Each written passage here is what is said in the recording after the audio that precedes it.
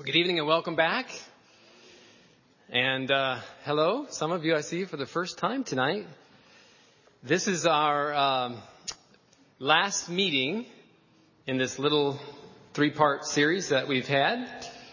And just to do a quick review, last night we talked about the importance of interpreting current events by what has been written by the prophets, right?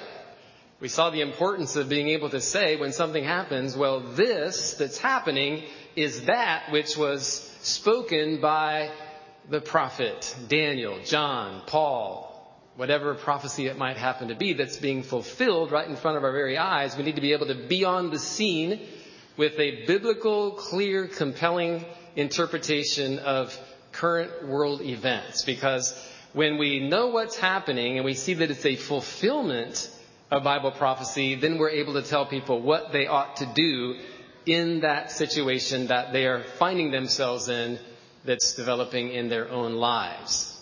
Okay, so it's very important that we know the prophecies, that we help people understand the prophecies, especially when past prophecy becomes present truth. And we're going to be seeing a lot of that happening in the days ahead as the prophecies all begin to converge in the last days. And they're fulfilled in rapid succession, and people are standing around wondering what's going on. How do we make sense of all this? Seventh-day Adventists need to be the people of the book, amen? Able to say, well, this is that which has been written long ago. We understand it, we've been preparing for it, and now we are able to tell you by the grace of God what you ought to do in your individual life to save yourself, to save your family, and to save those that God puts across your path as well. This morning, we talked about the fact that end-time events are actually going to develop in a certain way that have been foretold for us, and we can understand what they're going to look like. And as we discussed this morning, it's going to be a little bit tricky because the devil's going to have his counterfeits out there that he's going to be foisting upon the world, a false revival, a true revival going on side by side. And on the side of the false revival, there are going to be miracles. There's going to be the majority. There's going to be all the political backing. It's going to be popular. Everything's going to be on the side of the false revival except one thing. What is it? God's word, right? It'll be lacking in the truth of God's word on one particular point. On the side of the true revival, will there be miracles? Yes. Signs and wonders? Yes. But those are not going to be the barometer of what is the right side to be on. When it all kind of shakes out, the only thing left to stand on is the Bible. The scriptures will be our only safeguard to help keep us from being deceived and help us make the right decisions in the last days. And so we learned this morning that, there's going to be wars and rumors of wars and disasters, natural disasters of every kind and great severity and great scope, affecting people dramatically. The world is going to be effectively brought to its knees and begin to seek a spiritual solution to the problem. And religious laws will be passed to get everybody on the same page, on the same program, and going in the same direction. And it's going to be so successful that people are going to look around them and say, you know what? The millennium has come. The earthly millennium has come. We finally achieved it. You look around and say, what two words? Peace and safety everywhere. Can you imagine no wars anywhere? Just peace and safety. Of course, it's at that point when they say peace and safety that sudden destruction is about to come. And I just want you to try to imagine what it's going to look like to be a true believer, faithful to God at that point. Because when the plagues finally start breaking out, we're going to be looked at as the troublers of the people. And people are going to say, you know what? We've been going through hell here, and now we finally got the thing fixed. And when the plagues start breaking out, they're going to say, we're not going back to that. And you people are standing in the way.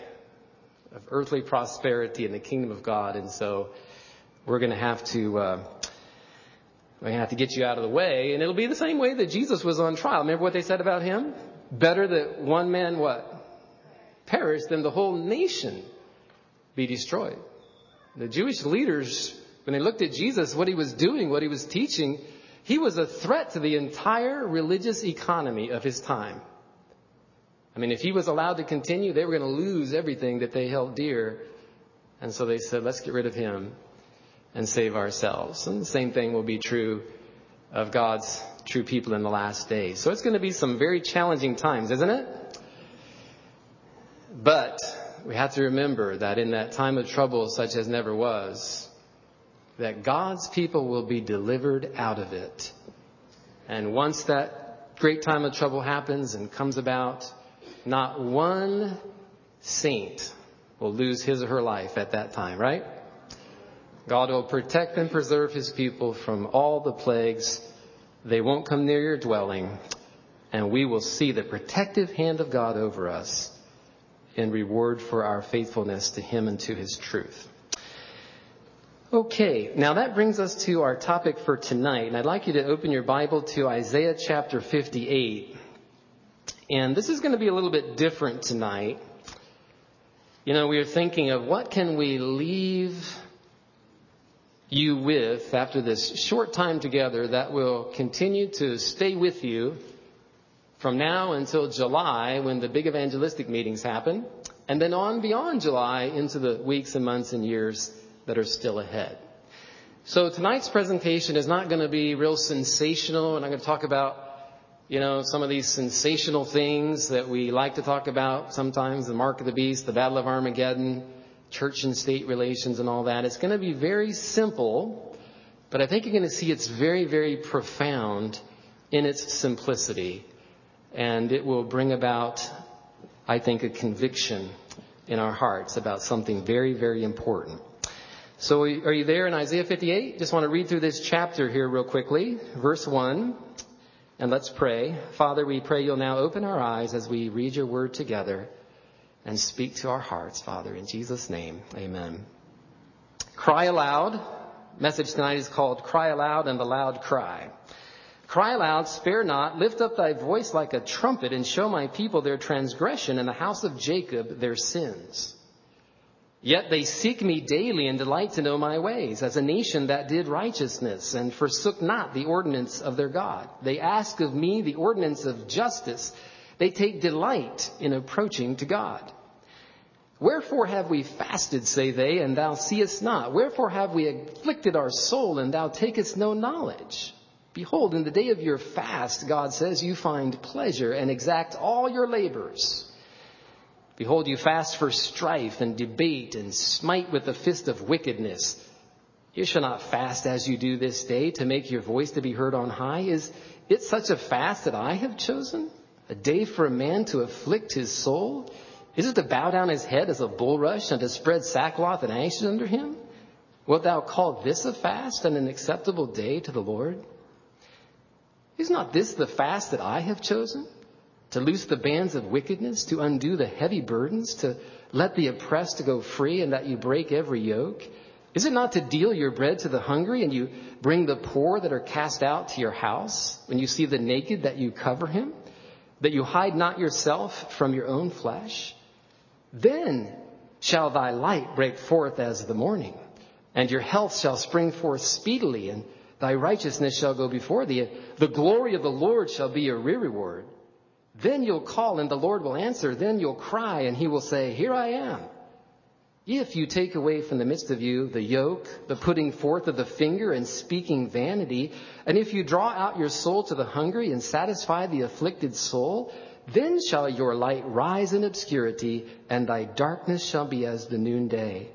The Lord shall guide thee continually and satisfy your soul in drought and make fat your bones, and you'll be like a watered garden, like a spring of water whose waters fail not. And they that shall be of thee shall build up the old waste places, and you'll raise the foundations of many generations, and thou shalt be called the repairer of the breach, the restorer of paths to dwell in. if you turn away your foot from the Sabbath and from doing your pleasure on my holy day, and call the Sabbath a delight, the holy of the Lord, honorable, and will honor him, not doing your own ways or finding your own pleasure or speaking your own words, then you'll delight yourself in the Lord.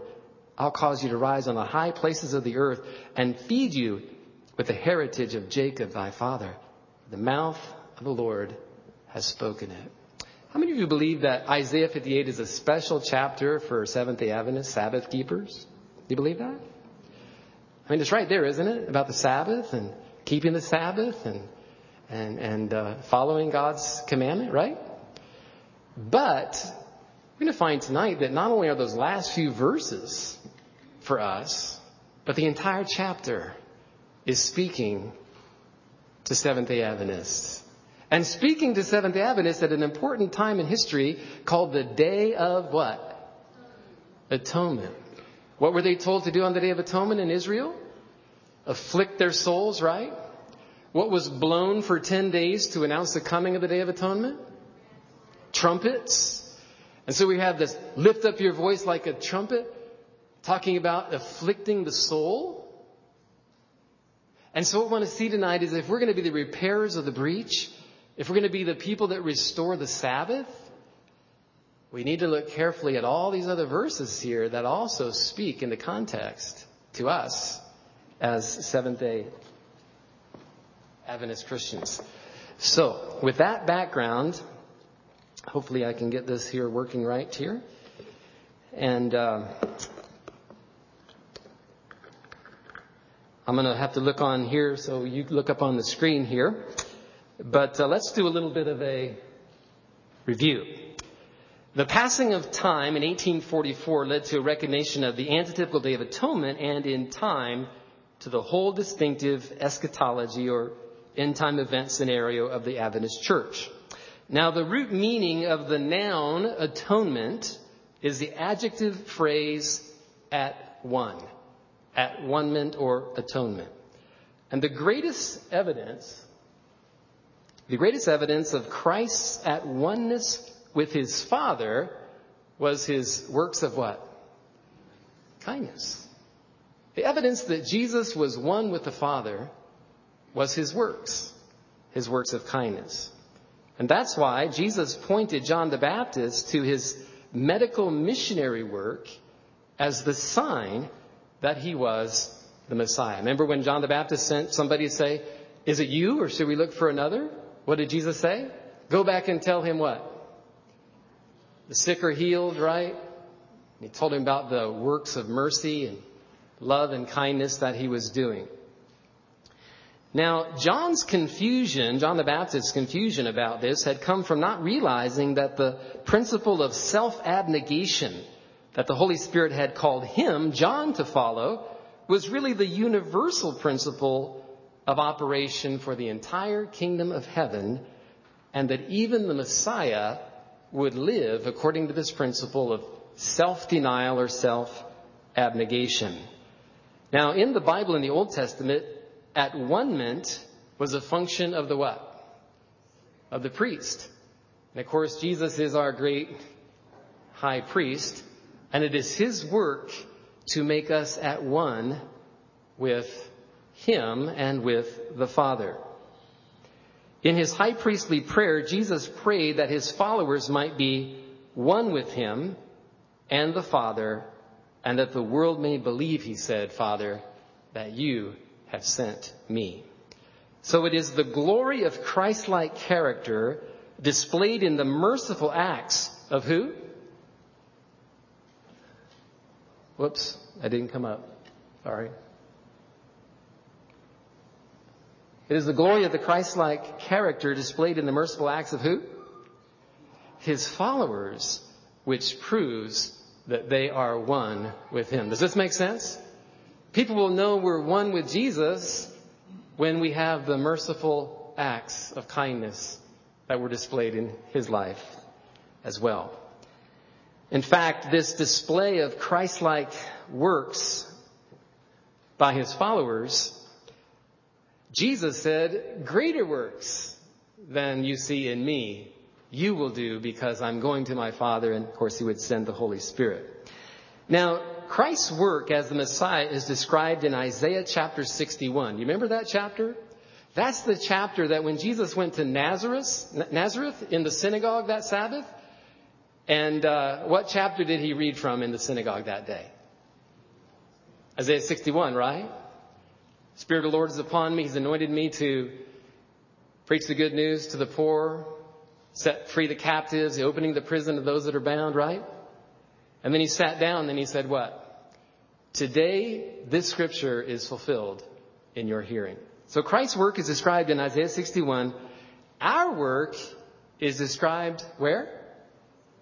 Isaiah 58, which shows how medical missionary work is to be bound up with the message and sealed with the seal of God. Now, you see that phrase medical missionary work there? You see that? What do we think of when we think of medical missionary work? When we insert the word medical, what do we think of? A doctor, right?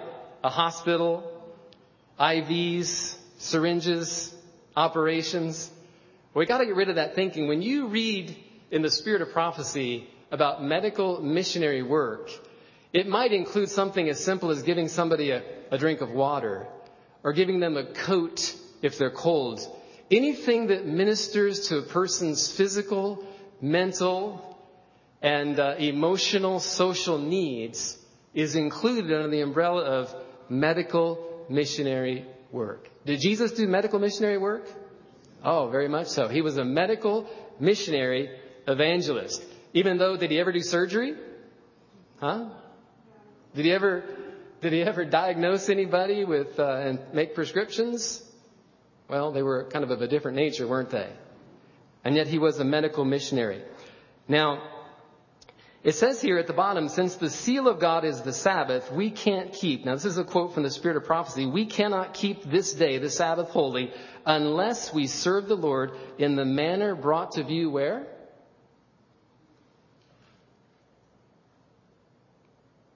Sorry. We can't keep this day, the Sabbath, holy unless we serve the Lord in the manner brought to view where? In Isaiah 58. Now, how many of you kept the Sabbath today? If we measure our keeping of the Sabbath today by Isaiah 58, would that change the way we keep the Sabbath? Would our day have looked any different if we were doing what it says on Isaiah 58? Well, it's saying here, unless we're living that way, we can't truly be said to be keeping the Sabbath. But not only on the Sabbath, but how about all through the week, right? And then we are entering into God's work and resting on the Sabbath day.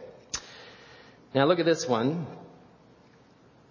When our churches will fulfill the duty resting upon them, they will be living, working agencies for the Master. The manifestation of Christian love will fill the soul with a deeper, more earnest fervor to work for Him who gave His life to save the world. We shall see the medical missionary work broadening and deepening at every point of its progress because of the inflowing of hundreds and thousands of streams until the whole earth is covered as the waters cover the sea. Now, this is a good idea, but let's break it down here a little bit. Notice what it says here. The manifestation of Christian love... I guess I can do this, can't I? The manifestation of Christian love will fill the soul with a deeper, more earnest fervor. That is to say, when we see somebody manifesting the love of Christ and ministering to people, is that me? When one person is manifesting Christian love, what effect will it have on other people around them? It's going to give them more of an earnest fervor, isn't it? Like a chain reaction. One person manifests Christian love, the other guy next over goes into a deeper, more earnest fervor to do the same. Back in 1905 in Madison College, that's when the Sabbath School mission story actually began to be developed. Now, the purpose for the first Sabbath School mission stories was not to create bigger offerings coming in for missions. You know what it was for? They told the mission stories so more missionaries would be inspired to do what they saw the people doing in the mission stories. It wasn't for money, it was for people. Amen? And that's how it works. You hear somebody doing something very inspiring and you're encouraged to go out and to do the same thing. Now, as this happens, it says that the whole earth is going to be covered as the waters cover the sea. Now, have you ever heard that phrase before, the waters covering the sea? Where do we find that? Well, back again to Isaiah. Isaiah 11 and verse 9. They shall not hurt nor destroy in all my holy mountain, for the earth shall be full of the knowledge of the Lord as the waters cover the what? The sea. And then Habakkuk 2:14 says, the earth will be filled with the knowledge of the glory of the Lord as the waters cover the sea. Those of you who have done some study in the spirit of prophecy in the Bible, what is the glory of the Lord referring to? God's glory is his what? Character, right? Remember when Moses said, show me your glory? And God made his goodness pass before Moses and declared the name or the character of the Lord. And so there's coming a time when God's character, the knowledge of God's character, is going to be spread all around the world, just as the waters cover the sea. How completely do the waters cover the sea? 100%, right? So there's going to be a knowledge of God's character enveloping the entire world before we're through. And that means that people like you and me are going to be doing the same works that Jesus did, using the same method that Jesus used. Because we're told in Ministry of Healing 143, Christ's method, what? Alone will bring true success in reaching the people, right? What was his method? Christ mingled among men like one who desired their good. He sympathized with them. He ministered to their needs. He gained their confidence. And then he bid them to follow me. Now, back to this statement here. What's the first word? When. When you see a sentence beginning with when, what does that imply? Huh? A time period which is conditional, right? It's conditional. In other words, when our churches fulfill what? The duty resting on them, then everything else happens. They'll be living, working agencies for the Master. Manifestation of Christian love fills the soul with a deeper, more earnest fervor to work for him. We're going to see medical missionary work broadening, deepening until thousands of streams, until the whole earth is covered like the waters cover the sea. When our churches fulfill the duty resting upon them. Now, let's ask this question. What if this never happens? What if our churches never fulfill the duty resting upon them? Is that possible? You know, you read the Old Testament. Did God make a lot of promises to Israel in the Old Testament? Were those promises conditional? Did they fulfill their duty? No. Now, we're quick to say, well, those promises to Israel in the Old Testament now have fallen to us. We're spiritual Israel, right? Are the promises to us as spiritual Israel conditional as well? See, my question is there some third option now that would allow us to be unfaithful and still succeed in bringing about what is promised in prophecy? Is that an option? And so we need to talk about the magnitude of what we're talking about here. That word when implies two possible outcomes. Either our churches fulfill the duty resting on them and all the rest happens, or our churches never fulfill the duty resting upon them, and then what? Do you think the Lord's going to say, well, over a period of time, well, we didn't really need a demonstration to convince the world that Jesus was sent from heaven. Let's just have the second coming happen anyway. Is he going to do that? It's kind of hard to imagine, isn't it? Let's look at a worst case scenario.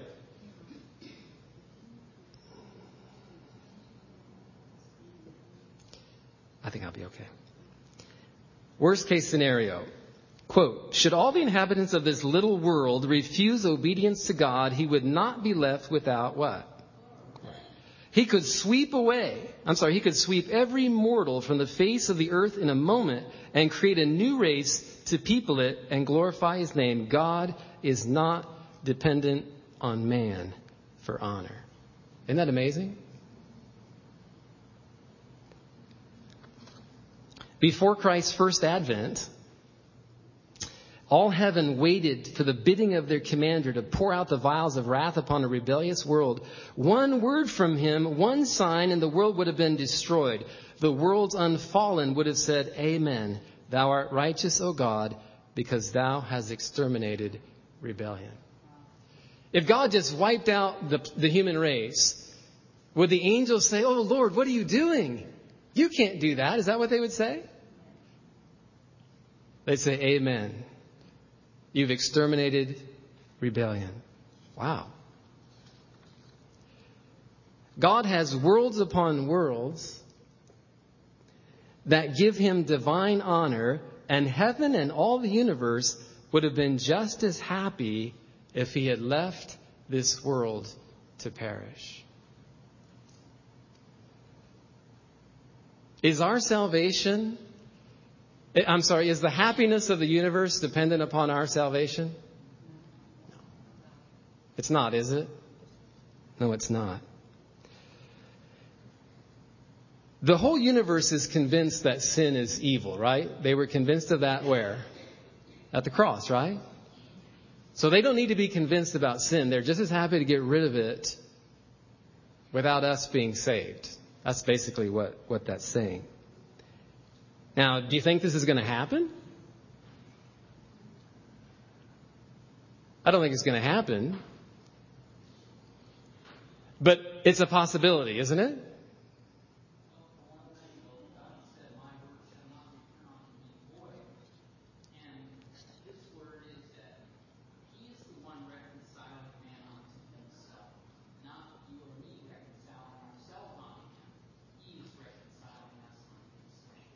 True. Yeah, God is doing what he's doing out of his own grace and initiative and mercy, not out of some obligation to the universe or to the angels, certainly not out of obligation to us. Now, look at this quotation here. 3 times Christ prayed, this is in the Garden of Gethsemane, Father, if it be possible, let this cup pass from me. Then this question, what if his request had been granted and the cup had passed from him? Remember, we're told in Desire of Ages that Jesus could have wiped the bloody sweat from his brow and stood up and said, leave man to perish in his sin. I will return to my Father. Right? He could have done that.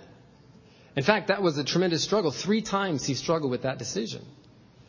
Now it says here, the scene, what if that cup had passed from him? The scene that was presented before me as a result of such a decision made me for a time lose all consciousness. When I aroused, the scene was presented to me again and again until it had passed before me 3 times.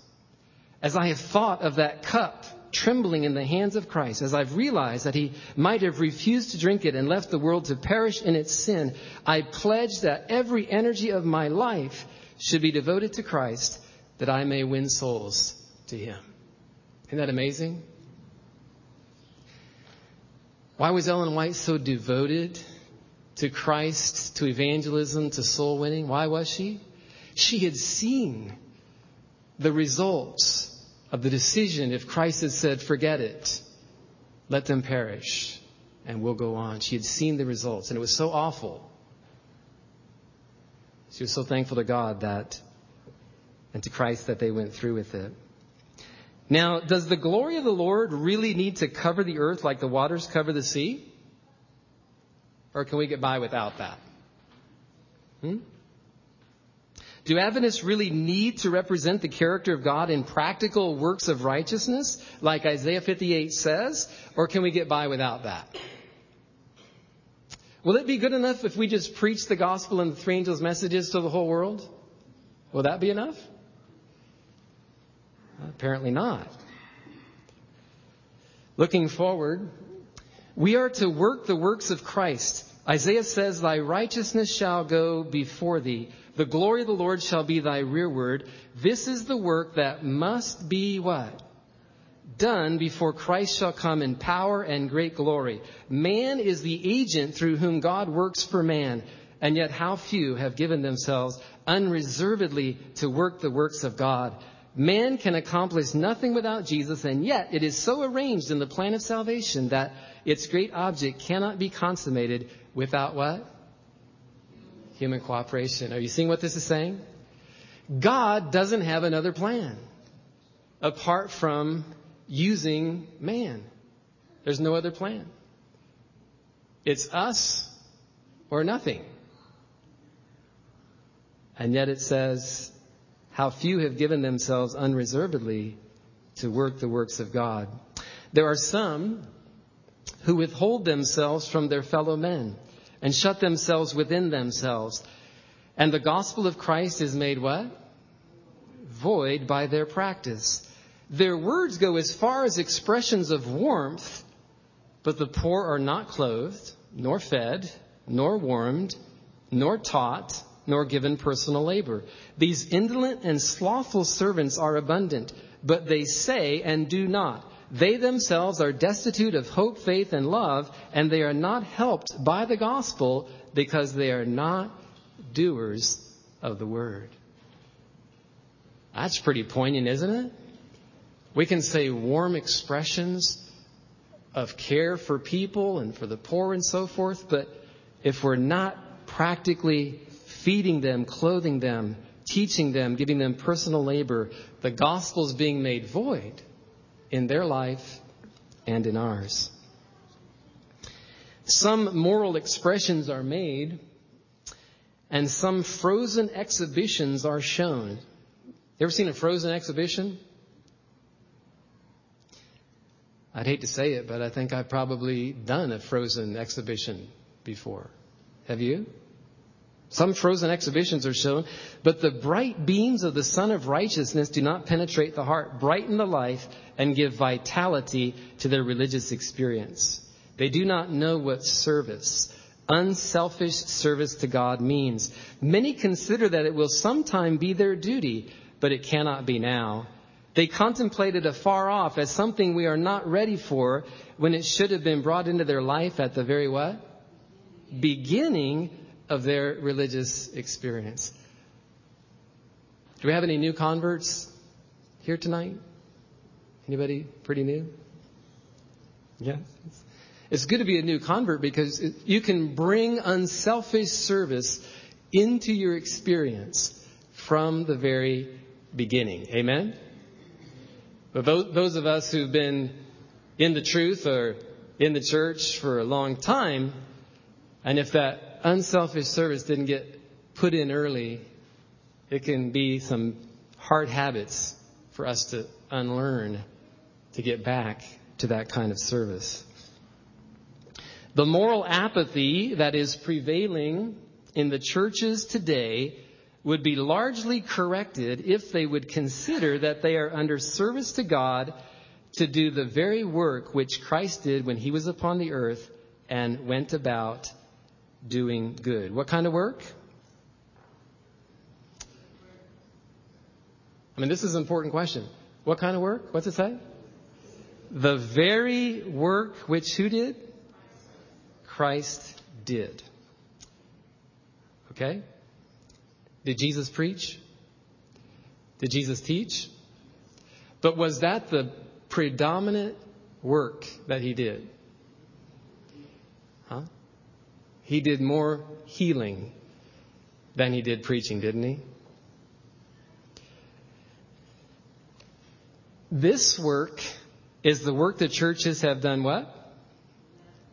Left undone. And notice this. They cannot what? Prosper until they've taken hold of this work where? In the cities, in the highways, and the hedges. Are there hungry people in Kansas City?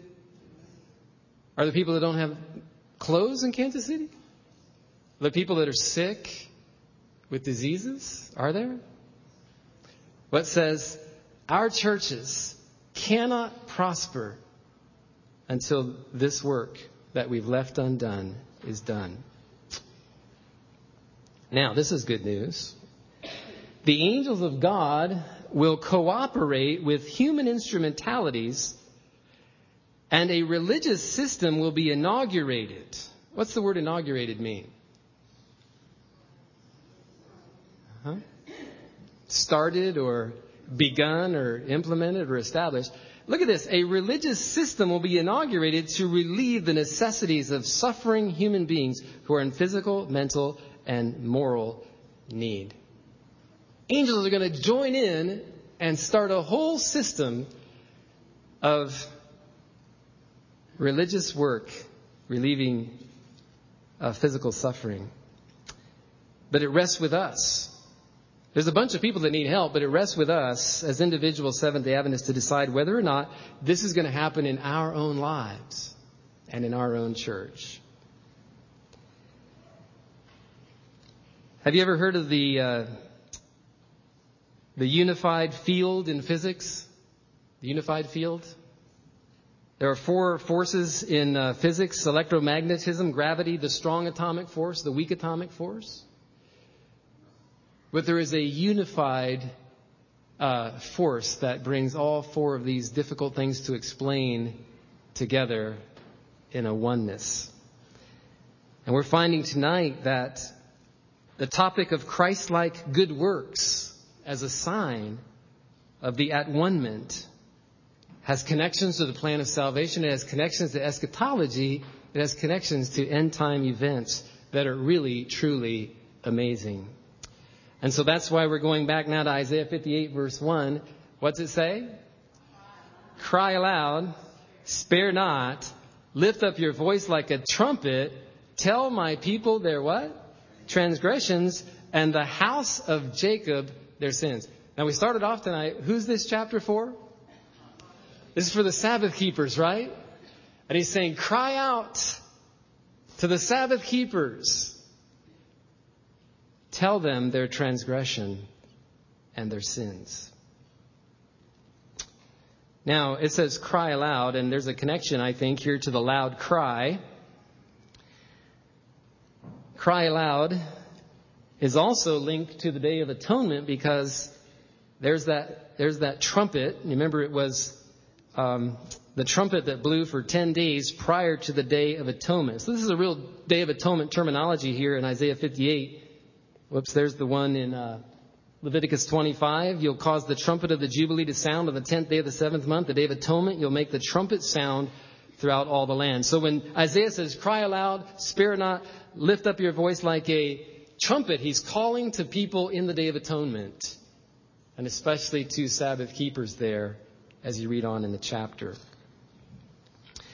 Now let's look at the loud cry. We've heard about that, but what is it? The time of test is just upon us, for the loud cry, the third angel, has already what? Begun in the revelation of the righteousness of Christ, the sin-pardoning Redeemer. This is the beginning of the light of the angel, whose glory shall fill the whole earth as the waters do what? Cover the sea, right? So the loud cry, and by the way, when was this written? What year? 1892. Had the loud cry begun in 1892? It says it had, right?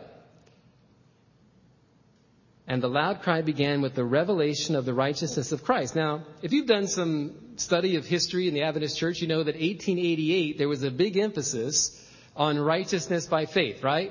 A.T. Jones, E.J. Wagner, all of that. Remember that? Okay. And coming out of the 1888 Minneapolis Conference, the loud cry had already begun because there was a revelation of the righteousness of Christ. But notice what the righteousness of Christ entails. This was written in 1910. Faith in Jesus Christ as a personal Savior, the one who pardons our sins and transgressions, the one who's able to keep us from sin and lead us in His footsteps, is set forth where? Okay, where's the righteousness of Christ set forth? Isaiah 58, right? So then if the righteousness of Christ had begun to be revealed 1888 and onward, then there had to be some emphasis being given to Isaiah chapter 58, right? Here are presented, Isaiah 58, the fruits of a faith that works by love and purifies the soul from what? Selfishness. Faith and works are here in this chapter combined. Thy righteousness shall go before thee. What does this mean? Christ our righteousness. If you had one chapter in the Bible to point to say, that is a revelation of the righteousness of Christ, what chapter would you point to? Isaiah chapter 58. Did Jesus keep the Sabbath? Did he restore the Sabbath to its true meaning? Yes. But is that all that Jesus did? He broke the yoke. He let the oppressed go free. He fed the hungry. He ministered to the sick and the outcast. He did everything there in Isaiah chapter 58. And so during the antitypical Day of Atonement that we've been in since 1844, there is a message addressed to the church.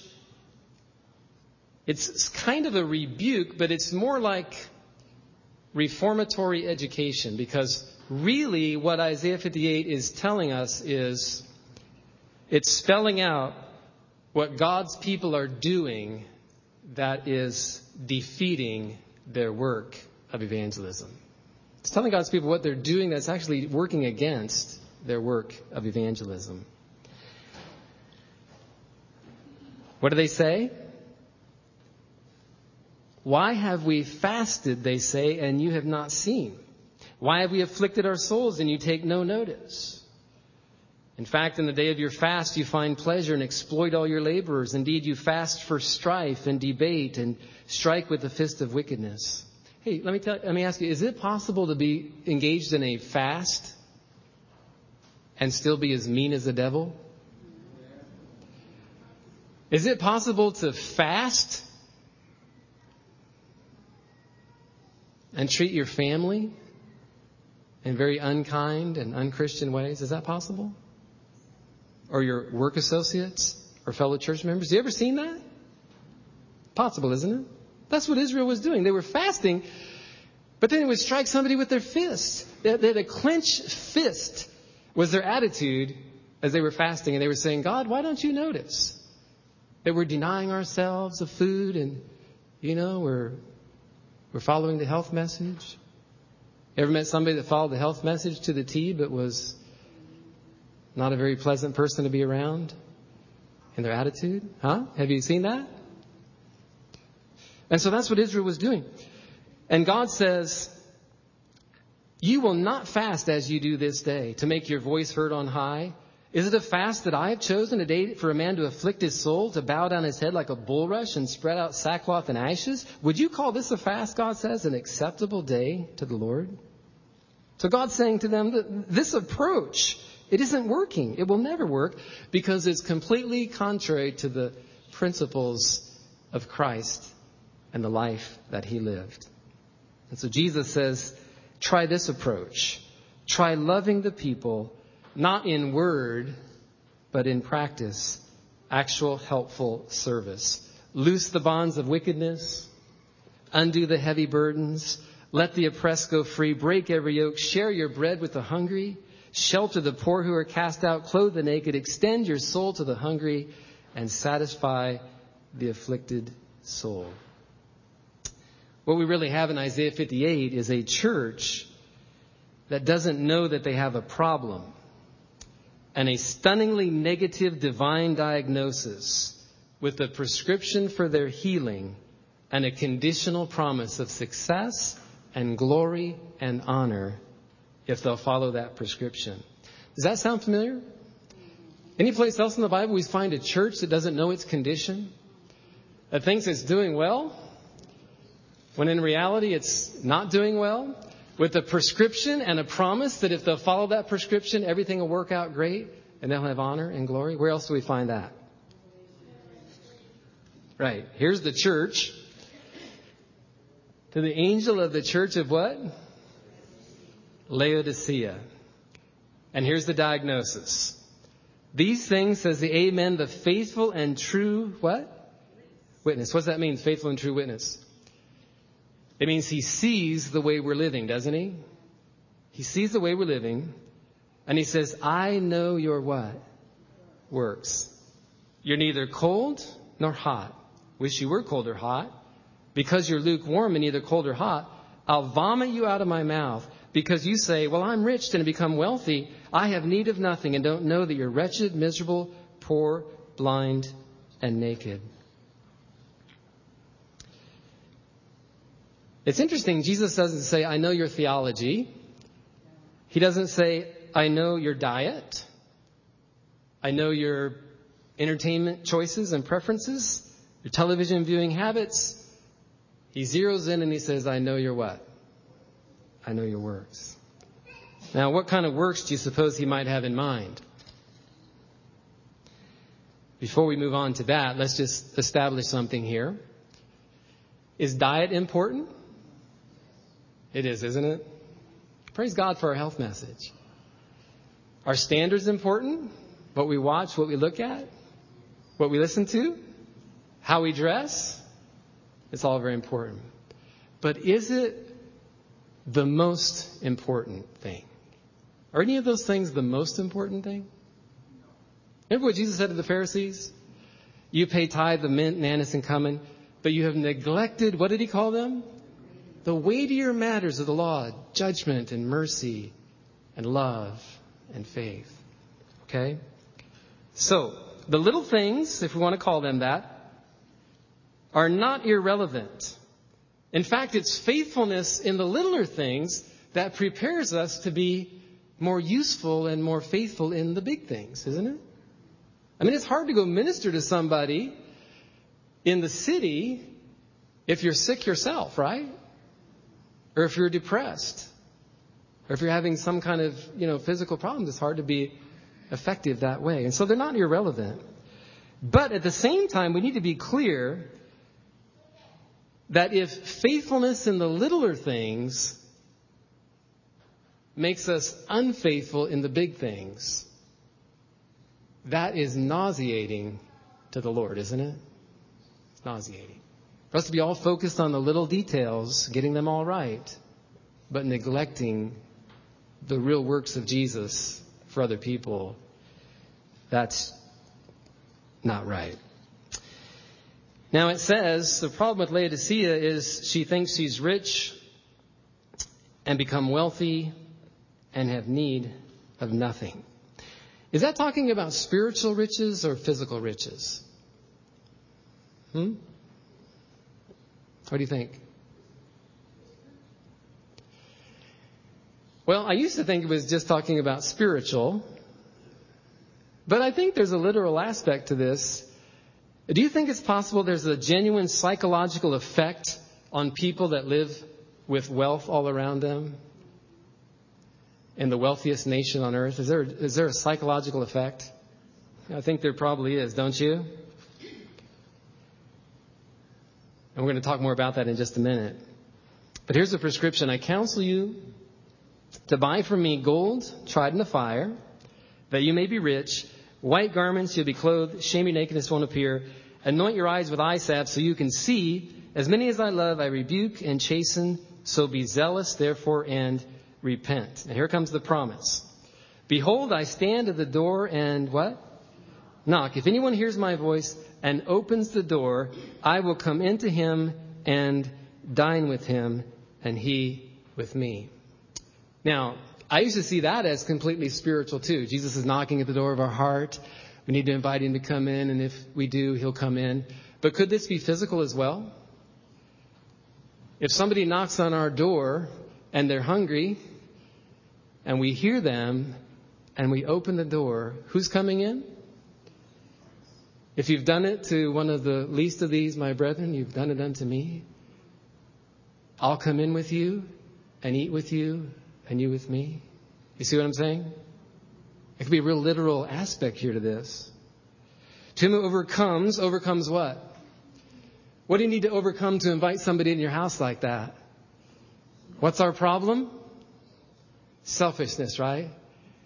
He who overcomes his selfishness, his self-centeredness. To him I will grant to sit with me where?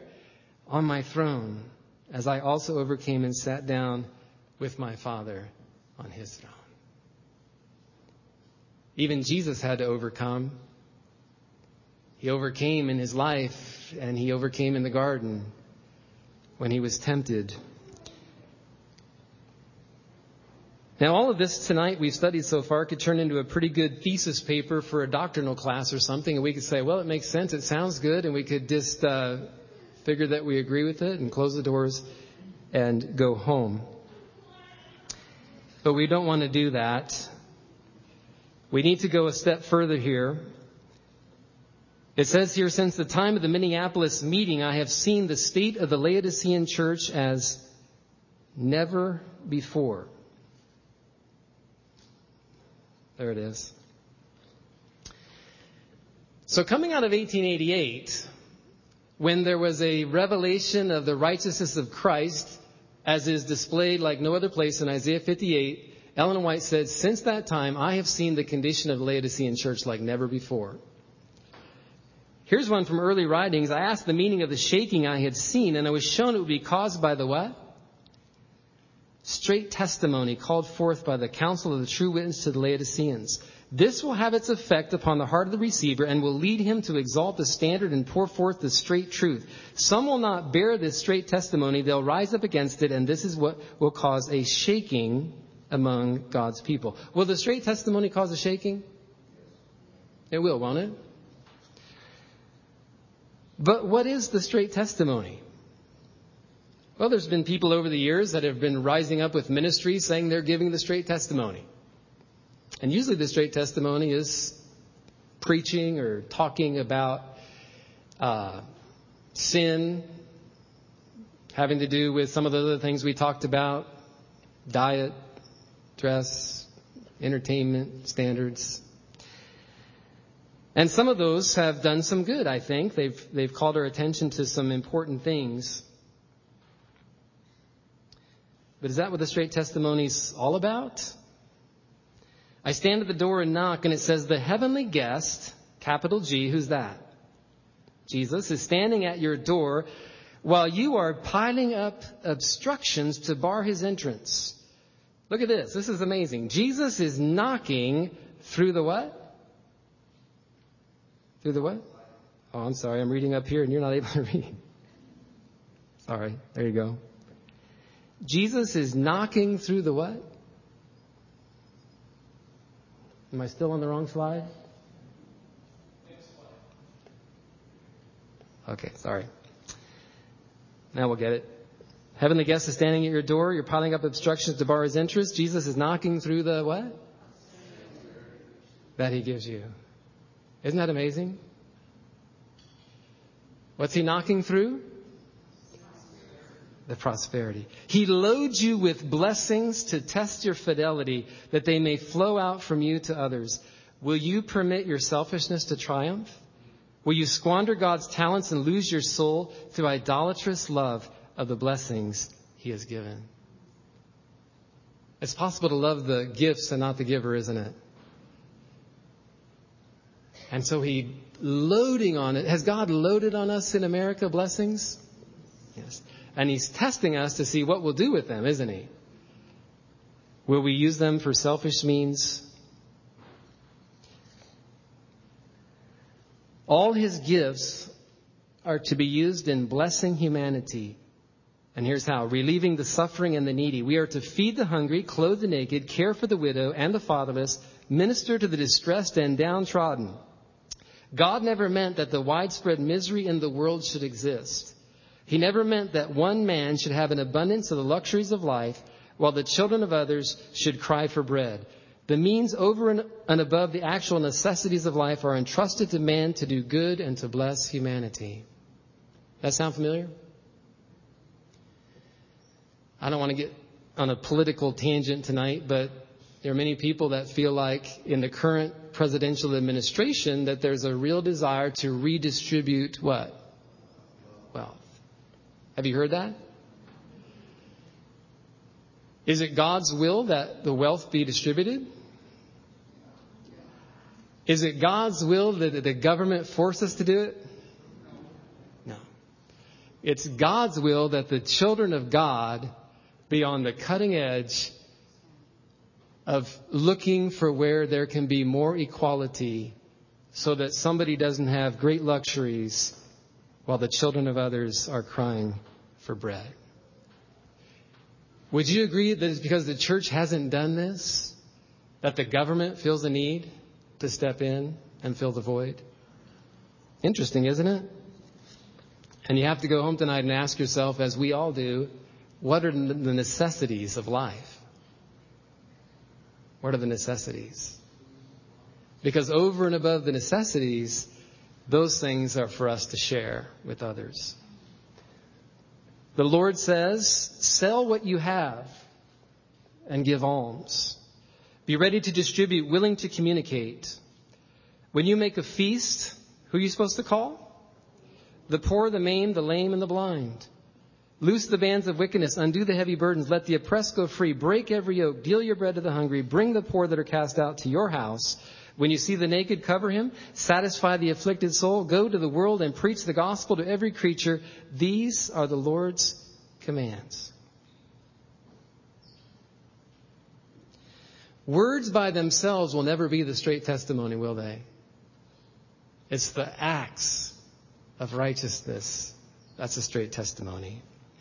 The work of the people of God is to enlighten the world in accordance with the directions given in the 58th chapter of Isaiah. Here is presented the plan of work, which is to be carried on where? I'm sorry. Here's presented the plan of work, which is to be carried on where?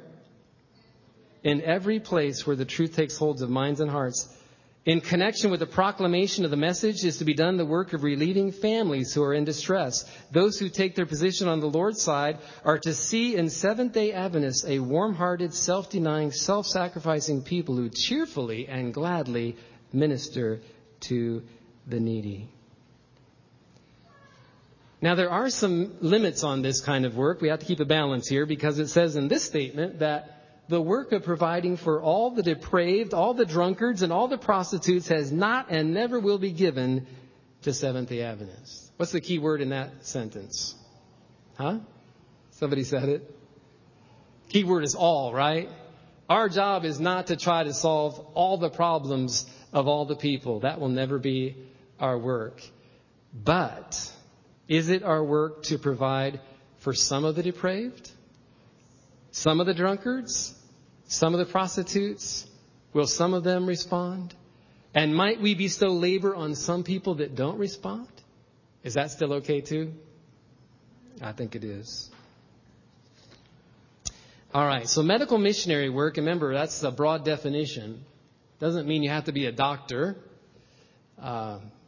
Anybody can do it. Amen? If you can carry a cup of water, you can be a medical missionary. It's a sign of our at-one-ment with Jesus. It's the evidence of his messiahship. It's the prerequisite for the latter rain. It's the glory of the Lord in the loud cry. And it's what Laodiceans don't have. I think what we're finding tonight is we could pray on our knees for the rest of our lives for the latter rain to fall, and it's not going to come. And so we rise up, take hold of the work of Isaiah 58, and said, I'm going to show the world what God is really like and do the works of Jesus in my life and the life of the church corporately. There were two big fires in Battle Creek in 1902. The sanitarium burned down in February, and the Review and Herald Publishing Association burned down in December. Anybody read about these fires up there in Battle Creek?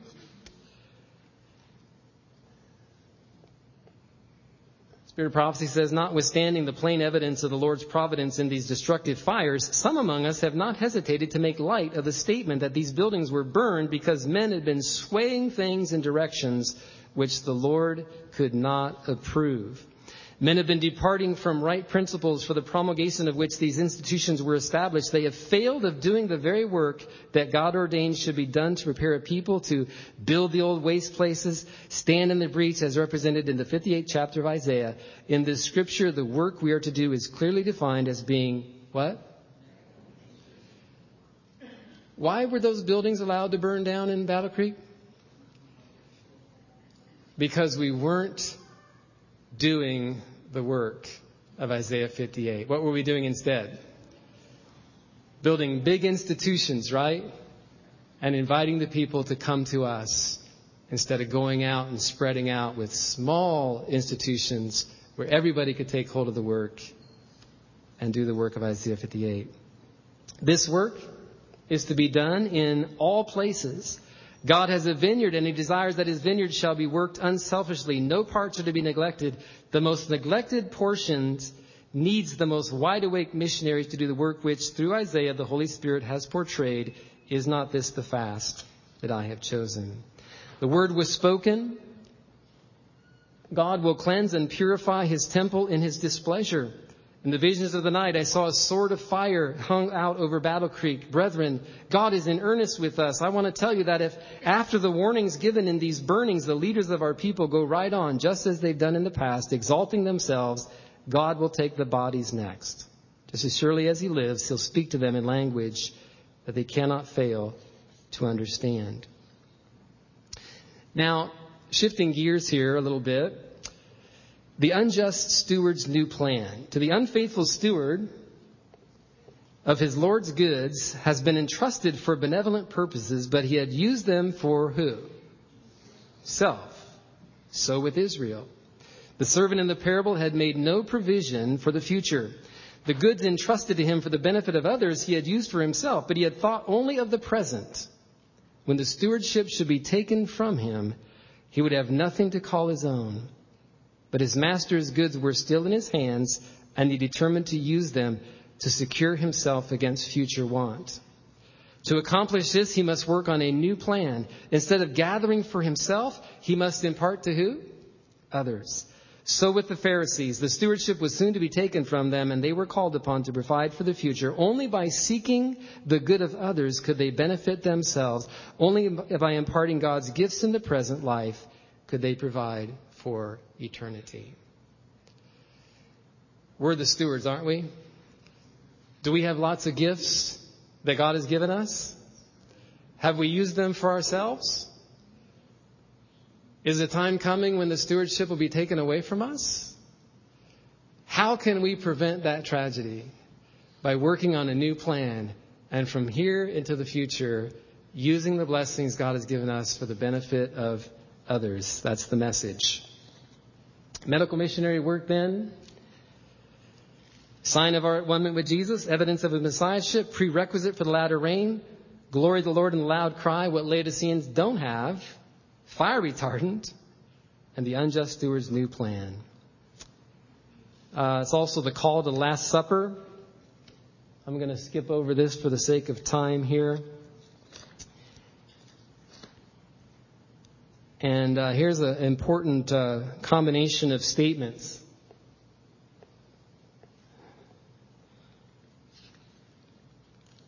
There we go.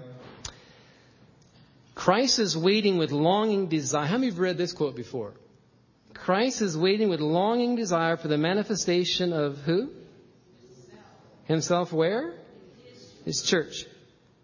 Okay. Jesus is waiting. He hasn't come back yet. What's he waiting for? He wants to see himself in the church, right? When the character of Christ shall be perfectly reproduced in his people, then he will come to claim them as his own. Is Jesus just waiting for no reason? As soon as he sees this happen, he's going to come, isn't he? Character of Christ perfectly reproduced in his people. But what is the character of Christ? Next statement, the completeness of Christian character is attained when the impulse to help and bless others springs, what? Constantly from within. When you are constantly having an impulse inside of you to help someone, to bless someone else, you can know then the character of Christ has been reproduced in you. Amen? Wow. As Christians, we are to have a righteousness that shall be developed and what? Seen. A righteousness that represents the character of Jesus Christ when he was in our world. They saw it when he was here, and then he left. And since he left, the world's only hope of seeing it is in his people, right? That's where it is. Those who wait for the bridegroom's coming are to say to the people, behold your God. Now, does that mean we need to hold up a picture and say, behold your God? Huh? Yeah. We need to be the picture, don't we?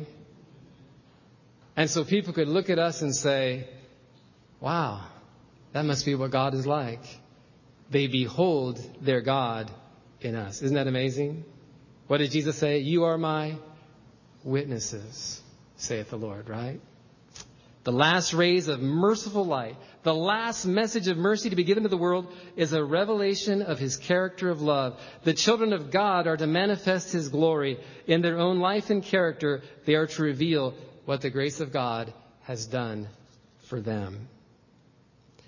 Search heaven and earth, and there is no truth revealed more powerful than that which is made manifest in works of mercy and those who need our sympathy and aid. This is the truth as it is in Jesus. When those who profess the name of Christ shall practice the principles of the golden rule, the same power will attend the gospel as in apostolic times. The standard of the golden rule is the true standard of Christianity, and anything short of it is a what? Deception.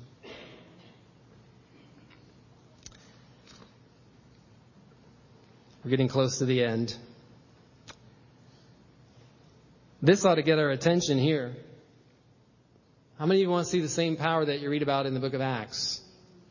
And we want to see that, don't we? We pray for that. We will see that when we do the same thing the apostles were doing in the book of Acts.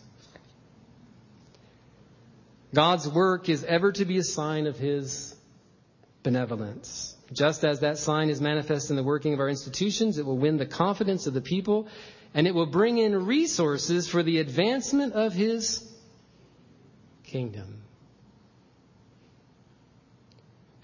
I was reading that I think it was Dr. Kellogg, John Harvey Kellogg, who wanted to start an orphan's home for boys. And so he drew up the plans and to build this big orphan's home, had the plans all drawn by an architect. They came up with the price, and he sent out appeals to the Adventists to give so they could build this orphan's home. That was like pulling teeth. They couldn't get the money. Couldn't get people to give toward the orphan's home. All the people wanted the money to go toward the preaching of the three angels' messages. And then some woman, not an Adventist, heard about it, came to them and said, heard you're interested in building an orphan's home. Yes, we are. We have the plans. How much do you need? Oh, we need thousands. How many thousands do you need? 20,000? That would help. 30,000? That would build a building. Next day she shows up with a check. $30,000. I have one request, she said. Would you name the building after my husband? And so the orphan's home was built. Not by the gifts and offerings of our people, unfortunately. But what's it say? The manifestation of God's benevolence will win the confidence of the people and bring in what? Resources for the advancement of his kingdom. Brothers and sisters, when the world sees us doing the works of Jesus, the resources are going to come, aren't they? God is going to provide resources from places we never imagined to carry on that great work that he's given us to do. The Lord will withdraw, though, his blessing where selfish interests are indulged in any phase of the work. But he'll put his people in possession of good throughout the whole world if they'll use it for the uplifting of humanity. The experience of apostolic days will come to us when we wholeheartedly accept God's principle of benevolence. Before the final visitation of God's judgments upon the earth, there's going to be among the people of the Lord such a revival of primitive godliness as has not been witnessed since apostolic times. You know, at the General Conference, we're talking about revival and what? Reformation. Do we need revival? But when revival comes, there's going to be a reformation. And that reformation, I'm beginning to see, is going to look different than maybe what we thought it would. When the Reformation comes, are people going to change their diet? Yeah. Their dress? Their standards? Yes. But the big change and reform, I believe, will come in the benevolent works of mercy that Jesus performed. Nothing will help us more at this stage of our work than to understand and fulfill the mission of the greatest medical missionary that ever trod the earth. Nothing will help us more than to realize how sacred is this kind of work and how perfectly it corresponds with the life work of the great missionary. The object of our mission is the same as the object of Christ's mission. Why did God send his Son to the fallen world? To make known and demonstrate to mankind his love for them. Nothing will help us more, it says. Twice in that paragraph. Nothing will help us more. The object of our mission is the same as the object of Christ's mission. God's purpose in committing to men and women the mission that he committed to Christ is to disentangle his followers from the worldly policy and give them a work identical with the work that Christ did.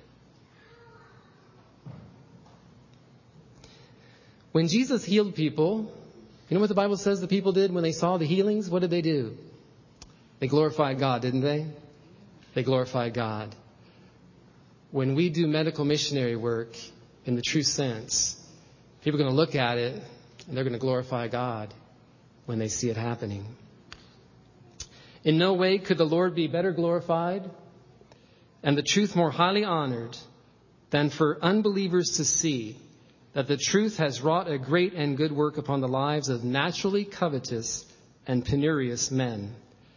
If it could be seen that the faith of such had an influence to mold their characters, to change them from close, selfish, overreaching, money-loving men to men who love to do good, who seek opportunities to use their means to bless those who need to be blessed, who visit the widow and fatherless in their affliction, and who keep themselves unspotted from the world, it would be an evidence that their religion was genuine.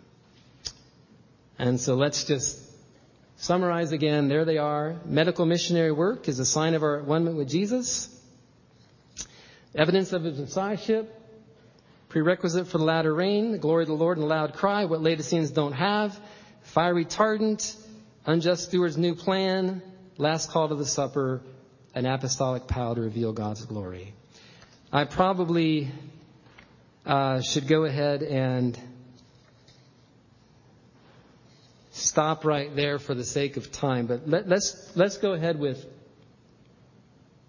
one more paragraph. And I'm sure you've heard this before, but when Jesus comes back again, you know, according to Matthew 25, the Son of Man comes in his glory, the angels come with him, he's going to sit on the throne of his glory. They're going to gather all the nations before him, and he's going to separate what? The sheep from the goats, right? And he's going to put the sheep on the right hand, the goats on the left, and he's going to look at the sheep and say, what's he going to say? Blessed, my Father, enter into the kingdom. Why? I was sick and you what? Visited me, right? I was naked and you clothed me. I was thirsty and you gave me a drink. I was in prison, you visited me, right? They say, what? When did we do that? You did to the least of these, my brethren, you did it to me. And he turns to the goats and says, I was sick and you didn't visit me. I was in prison, you didn't come.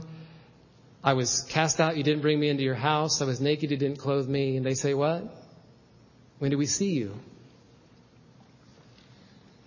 And so the whole judgment is pictured here as turning on one point.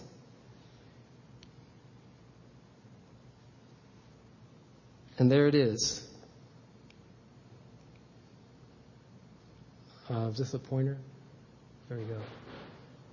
When the nations are gathered before him, there will be but how many classes? And their eternal destiny will be determined by what they have done or have neglected to do for him in the person, the poor, and the suffering.